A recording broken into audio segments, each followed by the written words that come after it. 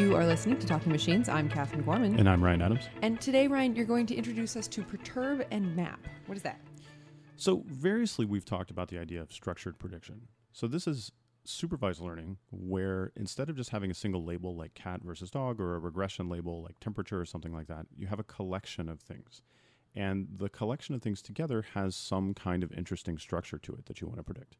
So a good example, and then maybe the classic example of this, is something like image segmentation, where if you think about separating the foreground of an image from the background of an image, then you can view that as producing a little binary label for every single pixel in the image. Is this part of the foreground or is this part of the background? That is, if there's a cow in a field, is this part of the cow or is this part of the field? And so that's a little binary label, again, for every single pixel. And they have an interesting and complicated relationship. Maybe we would expect that if one pixel is part of the foreground, then the pixel immediately next to it is also more likely to be part of the foreground. Plus interesting sort of effects like we would expect maybe pixels along the edge of the image to typically be background and so on. The point is that there's interesting structure that we expect to have on this label space. It's not a simple 1-0 label, it's this big collection of things. And this happens in a lot of other regimes as well. Ranking, maybe search results, and things like parsing natural language and other sort of areas where you really need to sort of label a bunch of related data all at once. So this is a hard problem, and the most common approach to it is to use something called a conditional random field. So when we talk about a random field, what we're talking about is a collection of random variables that are all coupled together in some interesting way. And a Markov random field is a very common way to model different kinds of relationships where basically we can talk about simple relationships essentially between each of, say, the pixels in an image, and then altogether that forms one big distribution over this collection. When we want to use these in a supervised way, though, we want to condition on some other kind of input. Like, for example, we might want to condition on the colors of the pixels that are nearby some pixel you want to label. So if we want to decide whether this particular pixel is cow or field, foreground versus background, then we might want to look at an interesting little patch of the actual image around that to decide whether or not it's foreground or background. And in the case of something like ranking search results, then we'll necessarily want to look at the properties of the documents that we're considering, as well as the query that, say, the user punched into the computer. So this is a very nice formalism for thinking about inducing distributions over complicated things. Typically, the way it'll work is we'll have some energy function, just like we would have in a Markov random field, and e to the negative energy is then a Gibbs distribution over the possible configurations. That is to say that what we're doing is coming up with a log probability over all of these big configurations, and if we sort of exponentiate that to make it positive and then normalize, it gives us a distribution. When we make that a conditional random field, then what we're going to do is make that energy a function of, say, the properties of the image or the properties of the query or whatever additional information that we have available. And so then we're changing the energy function according to that, and therefore changing the log probability and the whatever the actual distribution is. And so that's cool. It lets us handle cows differently than it handled ducks, and deal with sort of foreground versus background depending on kind of what the actual image looks like.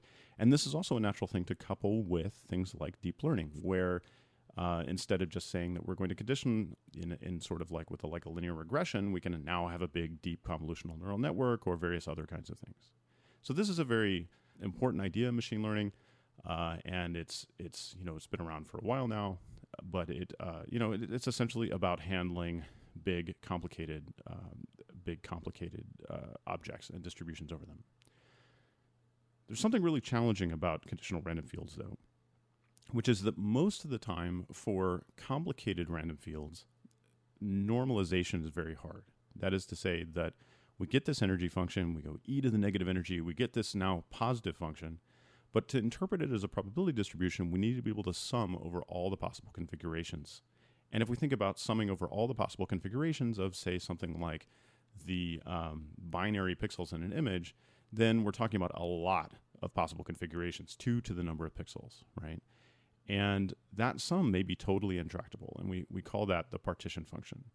And it's necessary in order to do learning most of the time in these kinds of models, because there's this tension between fitting the data well and ensuring that you're assigning low probability to the data that you haven't seen. And that sort of tying down of areas that you haven't seen for which you have no data, and so therefore you think they're unlikely, you need to be able to make sure that you can account for that. So you can't just look at the data, you also have to look at the regions that don't have data or the thing or it won't work. So the partition function is really important to being able to compute these kinds of things. But that sum is challenging. So there's been a variety of approximations. People have done a lot of different kinds of work to sort of tackle this.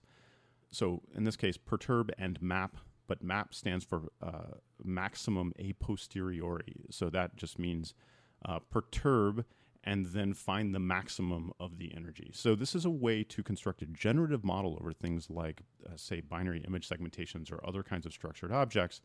But rather than treating them as a conditional random field where we condition on the data and then get this unwieldy Markov random field with a partition function that we don't know, instead what we're going to do is take our sort of conditional random field and we're going to randomize the weights in it a little bit. And then we're going to find the most likely configuration under that new energy function. So we're going to find the ground state configuration. So that's why we say perturb and map. So you throw some noise into the weights and then you maximize. The reason that's an interesting thing to do is because it gives us a distribution over possible configurations, but we can sample from it without having to actually look at what the partition function is. We don't actually need that partition function in order to generate data from the model. And the reason is because there's this kind of interesting discrepancy in a lot of sort of structured combinatorial objects in which counting is very, very hard, but finding the maximum configuration might be something that we can do efficiently. And here I mean efficiently and hard in the sense that of like computational complexity. So a good example of this is thinking about something like matching. So your sort of configuration space is things like permutation matrices. And so finding the partition function then is essentially computing a quantity called the permanent, which is like the determinant, but super hard. And it's actually sharp P, that is to say super hard.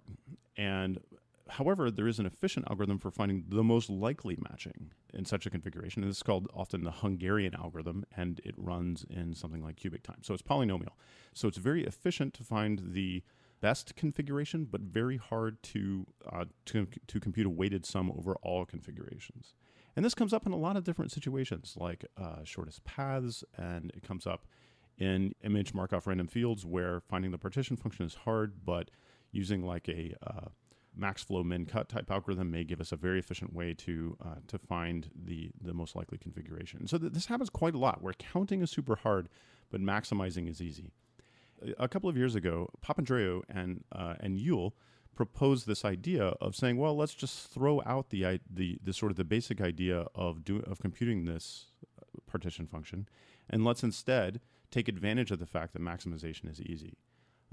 And somewhat in parallel, although they sort of wrote this very nice paper earlier than we did, Danny Tarlow and Rich Zimmel and I wrote a paper also talking about this idea where we call them randomized optimum models, where the idea is you randomize a problem whose optimum you then compute.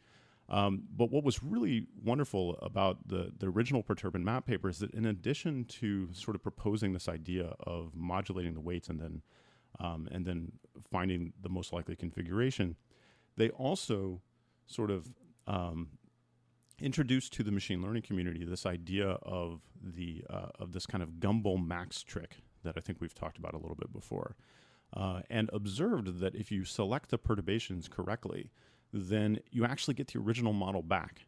That is to say that you have this giant discrete distribution, and we know from the sort of Gumbel max trick that if you modulate that distribution, if you modulate the parameters of that distribution and then maximize, then you get the same distribution as you would have if you just sort of like exponentiated and normalized. And that's just a really, really beautiful result to show that actually these things are very tightly coupled. And then it's led to sort of like an interesting class of other ways to think about inference in these kinds of models, and it's kind of spawned a little industry. There's a book coming out, with sort of several different contributed chapters. I think if it's not out yet, it will be in the next couple of months, It's always nice when we're tackling difficult machine learning problems to remind ourselves of which parts we want to work hard to preserve sort of exactness in, and which parts we'd like to be willing to approximate. And this is a different take on that for conditional random fields, and so I think it's a really sort of fun area to track. We'll have more on Perturb and Map and the paper by Papandreou and Yule on our website, thetalkingmachines.com.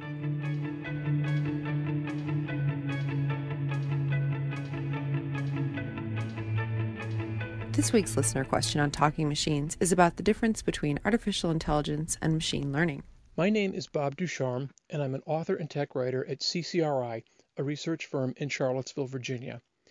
Your podcast has always done a great job of distinguishing between the concept of machine learning and the concept of AI. The popular press lately, not such a good job.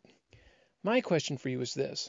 Of all of the classic tools and techniques of AI from before the current large-scale applications of machine learning, do you see any of those tools and techniques still playing much role in current research? For example, the use of symbolic logic using programming languages like Lisp or Prolog or their derivatives. Thanks. Thanks for the question. So it's interesting that you would talk about how we distinguish between machine learning and artificial intelligence, because I actually don't think we do really distinguish all that much between these. And that's because, to me, intelligence has to do with adapting to your surroundings, and that it's very difficult to talk about something being intelligent without talking about learning. And so I really don't see a bright line between them actually at all. In response to the meat of your question, I think it's a very interesting thing to ask whether some of the older techniques in AI have really, kind of what influence they have on current research in AI and machine learning. And I think one important thing to keep in mind is there's a sense in which computer science as a field is actually all about AI.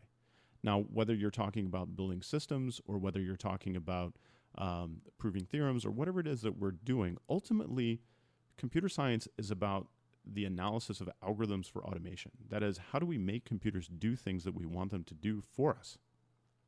And that is, in a sense, indistinguishable from AI. That's not to say that all of these areas are the same as the subfield of AI, and it's not to diminish them in any way, but it's simply to observe that computer science is about automating these devices, and I think that is really what sort of we're trying to do when we solve AI. It's like, how do we build computers, and how do we build reliable systems that do things on our behalf? So I think it's difficult to overstate the impact that thinking about the AI problem has had on lots of things that are incredibly important to, say, an undergraduate computer science curriculum, but that we maybe have at some point stopped calling AI. A really good example of this are things like search. Basically, any situation where you're coming up with an efficient data structure to search over some large set, a lot of these techniques grew out of AI. Same thing with planning and other kinds of algorithms that we've kind of stopped thinking as being a core part of AI, but really, I think, kind of grew out of that kind of thinking. And these are still incredibly important. And in fact, I think if we were going to look and say, what's the most amazing accomplishment, most amazing recent accomplishment in AI over the last several years, a lot of us would probably say that the AlphaGo victory is the thing, right? That this is the key moment in the last couple of years where you said, okay, wow, people are really making progress on AI.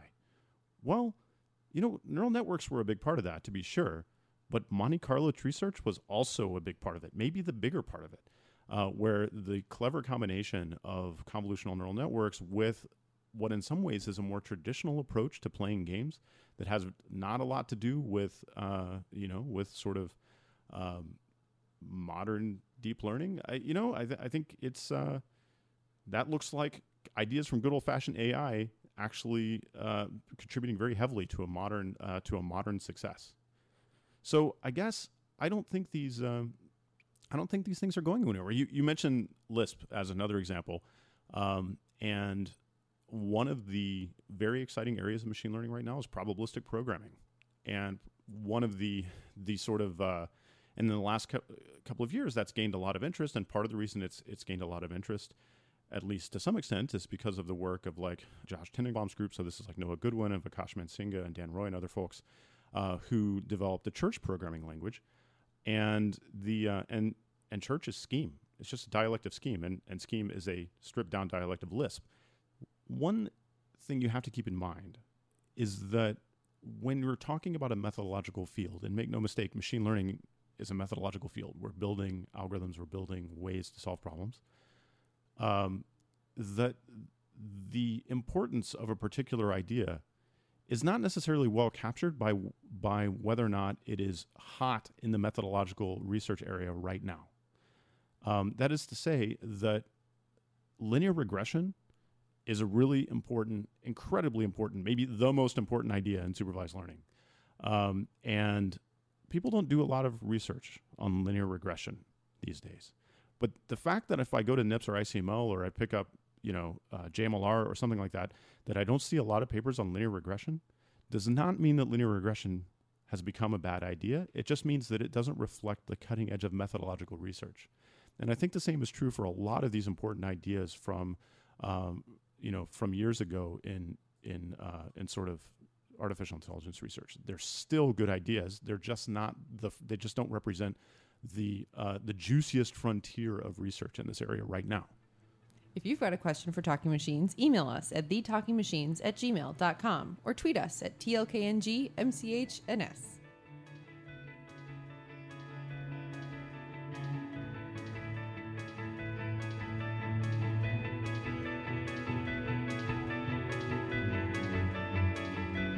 This week's guest on Talking Machines is Jake Abernathy of the University of Michigan. And we got to talk to him at ICML this year in New York. And I asked Jake the first question that we ask everyone when we sat down. How did you get where you are? Complicated. Do you want me to start with elementary school or kindergarten? It all factors in, I guess. I have an interesting story that I'm actually a high school dropout, but then high school dropout turned professional juggler, and then turned math nerd, and was a math geek, and then decided to get into computer science because a GSI and my teaching assistant in my undergrad told me I should, and then thought that I should get into bioinformatics because that sounded interesting. There weren't enough mathematical abstractions in bioinformatics at the time. I found out about this thing called machine learning from an internship I did in France when I was about 22 or 3, and then I guess got a little bit addicted to that, and by the time I was 25 I got into UC Berkeley for a PhD program, and then things escalated from there, I guess. That I ended up, after that, did a postdoc at the University of Pennsylvania. That was 2011, 2013, and then started a faculty job in 2013 at the University of Michigan, and this is where I am today. So tell me about what your group is doing now at U of M. Well, there's a bunch of things going on at U of M. I have still a pretty small group, and it's been fluctuating recently. But I can talk about two different kinds of things that I've been doing recently. One thing that's been taking up a lot of my time over the last 3 months is this project with Flint and the Flint water troubles. This is unusually applied project that I got engaged in, and it's been actually a lot of fun. I mean, most of my research is on the theoretical side. I publish papers mostly with LaTeX and mathematical expressions with theorems and proofs and things like that, and haven't done a lot of applied work, at least in the publishing front. But I guess I got a little bit interested in data science-y stuff, particularly when I started analyzing course grades and homeworks scores for students. Now teaching classes in machine learning and in computer science more broadly is a big data problem because the number of students that are enrolling in computer science degrees now is exploding. I know in Michigan it's been increasing something like 12% per year, the number of enrollments. So I started playing around with those data sets, and then organized this data science team. We call it the Michigan Data Science Team. It was actually part of my NSF career proposal. I said I was going to organize this group, thinking I would put together a sort of a group that would work on competitive machine learning challenges, work on things like Kaggle problems, and maybe also local problems, and get people excited. And we give up prizes when students get the best predictions. In the same way that Kaggle works, we were going to have internal prizes for challenges. And one of the first data sets that we worked with that I was particularly excited by was I scraped a whole bunch of data from RateMyProfessor.com, and we decided to do a bunch of sentiment analysis on the actual text of those ratings to figure out what are the how can you determine the quality of a professor just based on the things that are said about him or her online? So the Michigan Data Science team became just a little side project. We had about maybe a dozen, maybe 20 students coming regularly to these meetings, and we're giving out $500, $600 in prizes early on. That was in the beginning of this year. This all started about a year ago, in September of 2015. What happened was in around I think it was February of 2016, a few months ago. We got contacted by folks at University of Michigan Flint, and they said they needed folks who were experts on who could work with and try to reason about and deal with data sets on the Flint water crisis, because at the time there wasn't a lot of work being done. And what happened was Google had given money to Flint, University of Michigan Flint. There's a campus, satellite campus in Flint, Michigan, to develop something that would be useful for citizens and folks living in Flint to understand the kind of the details and the nitty-gritty of the water crisis issues. And I'll get into the details of that in a moment. But what they decided was they needed someone who's on kind of the machine learning side of things, on the sort of data side of things, and they contacted folks in the University of Michigan Ann Arbor, which is where I am, and said, do you have anyone or a group that can would like to engage in this? And so they asked me, and I said sure, and this sounds like fun. I mean, this sounds interesting. I thought it was going to be maybe a small little mini side project. But instead, it's basically occupied my life for the last 3 months. It's been probably the majority of my time has been spent dealing with this. And what became clear is that what was cool about this, and what became clear when I started taking drives up to. Okay, so just the background of the Flint water crisis. What happened was it was discovered by academics and also folks in in governmental agencies that there were problems with Flint's water. And what had happened was they had switched the water source from the Huron River to the Flint River. They just changed the water source from one to another, and in the process didn't do the necessary things that you need to do to not corrode the pipes and the things that keep lead pipes safe to have water, mostly safe to have water flowing through them. And when they did that, when they did the water switch, no one really noticed, but all of a sudden later people started testing their water, and high levels of lead were being discovered in the water, and significantly higher than I think people would have thought. And it looks like maybe the government was trying to fudge the numbers to show that it wasn't the case. But in any case, they switched the water source back. Things are improving, but in the meantime, the entire city stopped drinking their water, and of course, national news media attention was drawn to the issue, and of course, the Democratic presidential, there was a debate that was held in Flint, and of course they were talking about it at that point. And it was, there was a Republican governor, so it was sort of a way to score political points for the Democratic Party. But amidst all that, because of the fact that people were concerned about their drinking water, they all started to get their water tested. In fact, the state of Michigan decided to make it free to test your water. And because they wanted to be as transparent as possible, they were publishing those tests on a regular basis. And all of a sudden, we had a huge data set of 20,000 lead samples that were measured in various places around the city. And of course, they even gave us the addresses of those locations. Wow! And in the process of going to Flint to just to ask about what data sets were available, and I started talking to city officials. And it became clear the city of Flint does not have anyone that's really able to do any data science or anything that really takes advantage of the information they have. Now they collect data, they have records of things, but they don't seem to be using them in any real scale to make good decisions for the city. So we just started looking at the data we could get our hands on. We got data on every home in Flint, all the age of the property, how large it is. There are some records on the service lines used for the property, so what's the material of the service line. Those are very noisy records. We have samples of water being tested. We know, for example, what the nearest fire hydrant is. It might seem strange, but the type of the fire hydrant on a block happens to be relevant to understand the actual materials under the ground. We were able to scrape a bunch of data to figure out people's water usage, because it turns out that your water bill is actually publicly available online. I should, by the way, say a lot of this stuff was done by students in this data science group.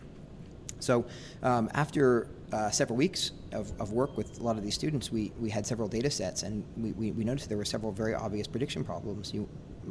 Only a fraction of homes were actually testing, like maybe a quarter or a third. So you might want to ask, well, what homes are actually at risk? What homes should actually be testing their water and be concerned? And we were able to provide predictions for that.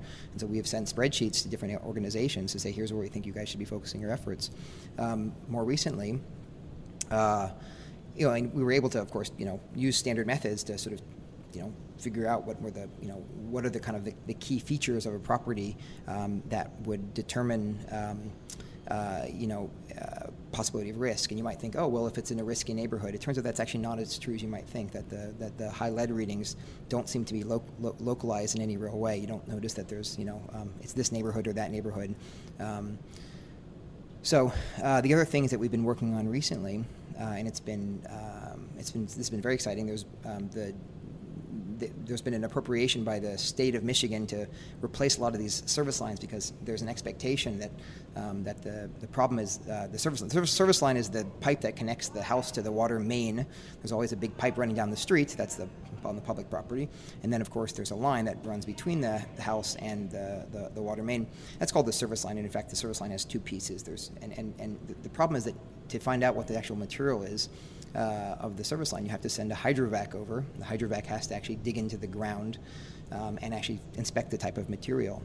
So we have a really interesting problem here where before you spend $1,000 digging into the ground to determine the material type, you'd actually like to have a decent estimate of the likelihood of finding an actual lead pipe, because if you dig into the ground and you don't find a lead pipe, it would be somewhat embarrassing for the government if they spend all their money in the wrong places. So we've been actually having meetings with the person in charge of actually deciding where to make decisions about where to actually inspect for lead, and that's been exciting. And I mean, I think this particular individual, it's General McDaniel, he seems to be interested in big data, and he seems to have respect for what we're doing. And it's clear that the state of Michigan is not it's not really equipped to do this kind of stuff. There's no real data science people who work for the city of Flint who are able to help out with this stuff. So it's been exciting for us to be able to insert ourselves. Maybe I'll add one more point to this, and one thing that's been clear from the work we're doing, which is that the media attention to the service lines is somewhat of a concern to us, and we feel like it may be problematic. We've been somewhat reticent to actually make this public, but I guess I'm talking on this podcast now, and I'm sure this is listened to by at least tens of thousands of people. The service lines are probably not the problem, and we know that because we have some record of the service line types, and we find actually only weak correlations between the levels of lead that come out of people's taps and the type of service line material. What's likely to be the actual major culprit are things like lead solder used in the homes, possible lead pipes used within the homes. There's been concern with different types of water heaters, apparently fixtures in the home. Maybe the actual faucet type might be the actual cause of lead. And if you unscrew an aerator, oftentimes little particles of lead that were in the pipes originally have now been caught in the aerator, the faucet aerator. So, unfortunately, there's less data on these things. The service lines, there's actually records, at least to some extent. There's very weakly maintained records. But we've been trying to get to these things because, it's an interesting public health issue, and suddenly people are, money is going to be flowing in the direction of helping this particular city and maybe all other cities as well. And we noticed there really hasn't been any real, big data-like efforts, machine learning-driven efforts to try to understand these problems. And for this particular instance, for Flint, we happen to have amazingly impressive data sets just because, of all the attention that's been paid to the problem. I will mention that the original goal of this, which is something that's still being worked on, is actually an app that's being developed by students and faculty at Flint, and they're actually building a little app. And this whole project is funded by Google. Google gave about $150 million for this project, and that app is going to be used for folks in Flint to be able to look up their address and get an estimate. What's the likelihood you have a lead service line? Have you tested your water? No. Here's what we think you're going to read. If you get it tested, you probably should get it tested, et cetera, et cetera, et cetera, and to provide some information about that. So the end goal, or at least one of the goals that we've been working on, is actually just providing value to citizens, folks who live in Flint. But the stuff we're also doing is to try to help out with governments and decisions that governments are making. So yeah, that's a very brief overview of the work that we're doing on this particular project. So in your time in this, have you found anybody else who's working on municipal big data? Well, there are. I mean, there are. I should give some credit. There are folks that work in. This is usually referred to as GIS. GIS is, I guess, I always get this wrong. Geographical Information Services. There's certain departments and organizations that refer to GIS as basically when you're doing things like city data, like if it's crime data, or where roads are, where pipes are, where signs are, they're often storing that stuff, and people are working on that stuff. And you do see that there is research on, for example, automatically detecting the location of street signs and other things using vision algorithms. So there has been work on this stuff, but there's been less work on understanding water contaminants, and that's probably because the data sets have tended to not be very large. Civil engineers, they go home to home to get samples of water. So the idea that we had basically, roughly 10,000 or more people volunteer their time to submit a sample was kind of amazing, and was made it useful and interesting for folks like machine learning researchers to get involved in the problem. So yeah, this is a very sort of specialized issue, using actual data science for obviously, people who, I should give credit to civil engineers. We've been talking to civil engineers and water quality experts. They do lots of stuff, but they tend to not be, they don't come from statistical backgrounds. They're not trying to use complex algorithmic tools to actually make estimation. They tend to be trying to reason about, engineering questions. What types of materials should you be using? How do you avoid corrosion? How can you test for things like Legionella? Those are the kinds of questions, that those folks are primarily interested in. And generally, you work on questions of statistics and economics, right? This is a sort of a sidetrack for you. Yeah, this is a bit of a sidetrack. Although, one of the things that I emphasize a lot when I give talks and I try to remind people about is that people tend to think of machine learning and economics as completely separate fields, and there's very little relation. And I find that to be surprising, because I find that for me, machine learning is entirely about economics. That we're trying to figure out how to allocate resources efficiently, and algorithms are ways to do that. Markets are ways to do that, and algorithms are ways to do that as well. In this particular case of Flint, if you think about it, we're not. Whether our predictions are good or not is not really that interesting. What we need to do is tell this particular, government officials where they should dig. Now, that's an economics question. We're trying to tell them where they should be concerned about finding lead pipes. And if they want to save money, if they want to, make the process more efficient, they should do it using tools that we have. And I think that's something that I, have tried to emphasize in when I talk to people about, the research that I do. So you mentioned that your data is showing that the lead pipes might not actually be the problem. It's maybe the older housing stock in Flint is actually the problem. So when you're up against an issue like that, where the assumption is not borne out by the data, how do you broach those questions? It turns out that little fact, a lot of the policymakers, actually, a lot of the in-depth policymakers, they seem to be aware that this may not solve the problem. But the problem with this issue is that service lines, replacing pipes that connect from a government piece of property, a water main to the house, you can make an argument for that to a citizen. Saying that we're going to enter your home and start to do testing and maybe replace some of your plumbing, that's a lot harder for governments. And particularly in Flint, the population in Flint does not trust either the city government or the state government. Well, they especially don't trust the state government. They may trust the city government a little bit more.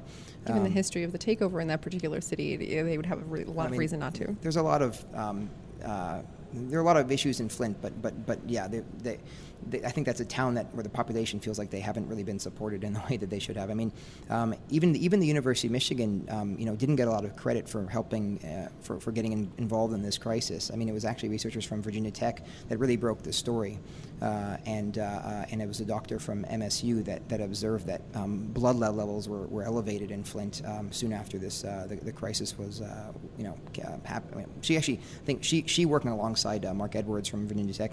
They really broke the story on this. So anyway. So if you were to give someone who's thinking about their thesis or what sort of project they want to embark on next advice about municipal data or working with it, what would you say to them? Well, if you're going to be purely a data scientist, I would say try to find areas where we have where we can somehow obtain data sets on the scale of what we've been able to do. Getting, for example, information about every parcel of land was surprisingly easy, and we have poked people to send us certain spreadsheets, and they've been more willing to do that than we thought they should have been. Because, for example, we now know how many dogs are in every address in Flint, which I didn't know they kept that information. Apparently they do. So, but the thing about and what I've been observing a lot is when you're trying to do stuff with data, one of the problems is that everyone has spreadsheets on machines inside of municipal buildings or in government offices. The question is, what incentive do they have to provide it to you? And cracking that nut has been an interesting one. I think this is something that anyone who kind of deals with real-world situations, who deals with real-world data, and tries to solve, problems. And a lot of more empirical researchers, I think, deal with this a lot. Having someone actually send you the spreadsheet that contains all the information that they have, it's often hard. You're pestering them. They don't see a lot of benefit for it. But the records that are being kept have so much value. I mean, in some sense, there's privacy issues all over the place here. The fact that we get to see everyone's water usage in the city of Flint by scraping a website is crazy. I mean, how do we have access to that information? Well, for some arbitrary reasons, that information was made available online because I guess it's a public utility. But you could imagine that. For other scenarios that would be inappropriate, and there would be lawsuits, and they wouldn't allow that. So I think what I'd be interested in for other municipal problems is figuring out how you can, how can one get access to data sets that probably we shouldn't have access to. And I think there's probably a broader question of I would say something I'm interested in is a broader question of how do we get organizations to realize that there is potential and unseen value to making information that they're collecting available to the world, because you put out a spreadsheet on something and all of a sudden you can have a bunch of undergrads and grad students, actually it's mostly grad students, working on this stuff and trying to figure out problems and predictions. I'll just give you another example. The project we worked on kind of alongside, and we started right before the Flint stuff, was working with the University Musical Society. The University Musical Society puts out these dozens of concerts every year for the population around Michigan. And they really do have some of the best shows in all of Michigan. I mean, they get some of the top acts to come to Ann Arbor. And of course, every visit to their website is collected. Every time someone purchases a ticket, it's collected. It's recorded. They release this data to us. I mean, basically everything you could imagine they released to us. And they said, "Can you help us? We need to figure out how to recommend, shows to people." Mm-hmm. And we were like, "Sure, we can do that." Well, that's the stuff that we do, actually. And a lot of these students, really engage very heavily on this stuff. And essentially, these organizations got, I would say, tens of thousands of dollars of free consulting resources without paying a dime. We did it for fun. I mean, these students basically did, working on that because they had free time and they want something on their resume, and this looks cool. So. Trying to encourage other organizations to, we had personal relationships with the folks in the University Musical Society. We were able to, to bring this about, but other organizations may not see the value in making their data available to researchers or to, academic organizations. Jake Abernathy of the University of Michigan, which I should disclose is my alma mater. It's interesting. We had Ian Murray on 2 episodes Mm-hmm. ago, and he is also a very serious juggler. So Mm-hmm. I don't know. It's been a juggler kind of month. Maybe if you juggle and you're in machine learning, tweet at us. Maybe we need to do a study I don't know. about this. According to Ian, there's a huge overlap. Yeah. Wow. Okay. All right. Juggling correlations. Our first Talking Machines paper. That's it for us this week. I'm Catherine Gorman. And I'm Ryan Adams. Tune in next episode.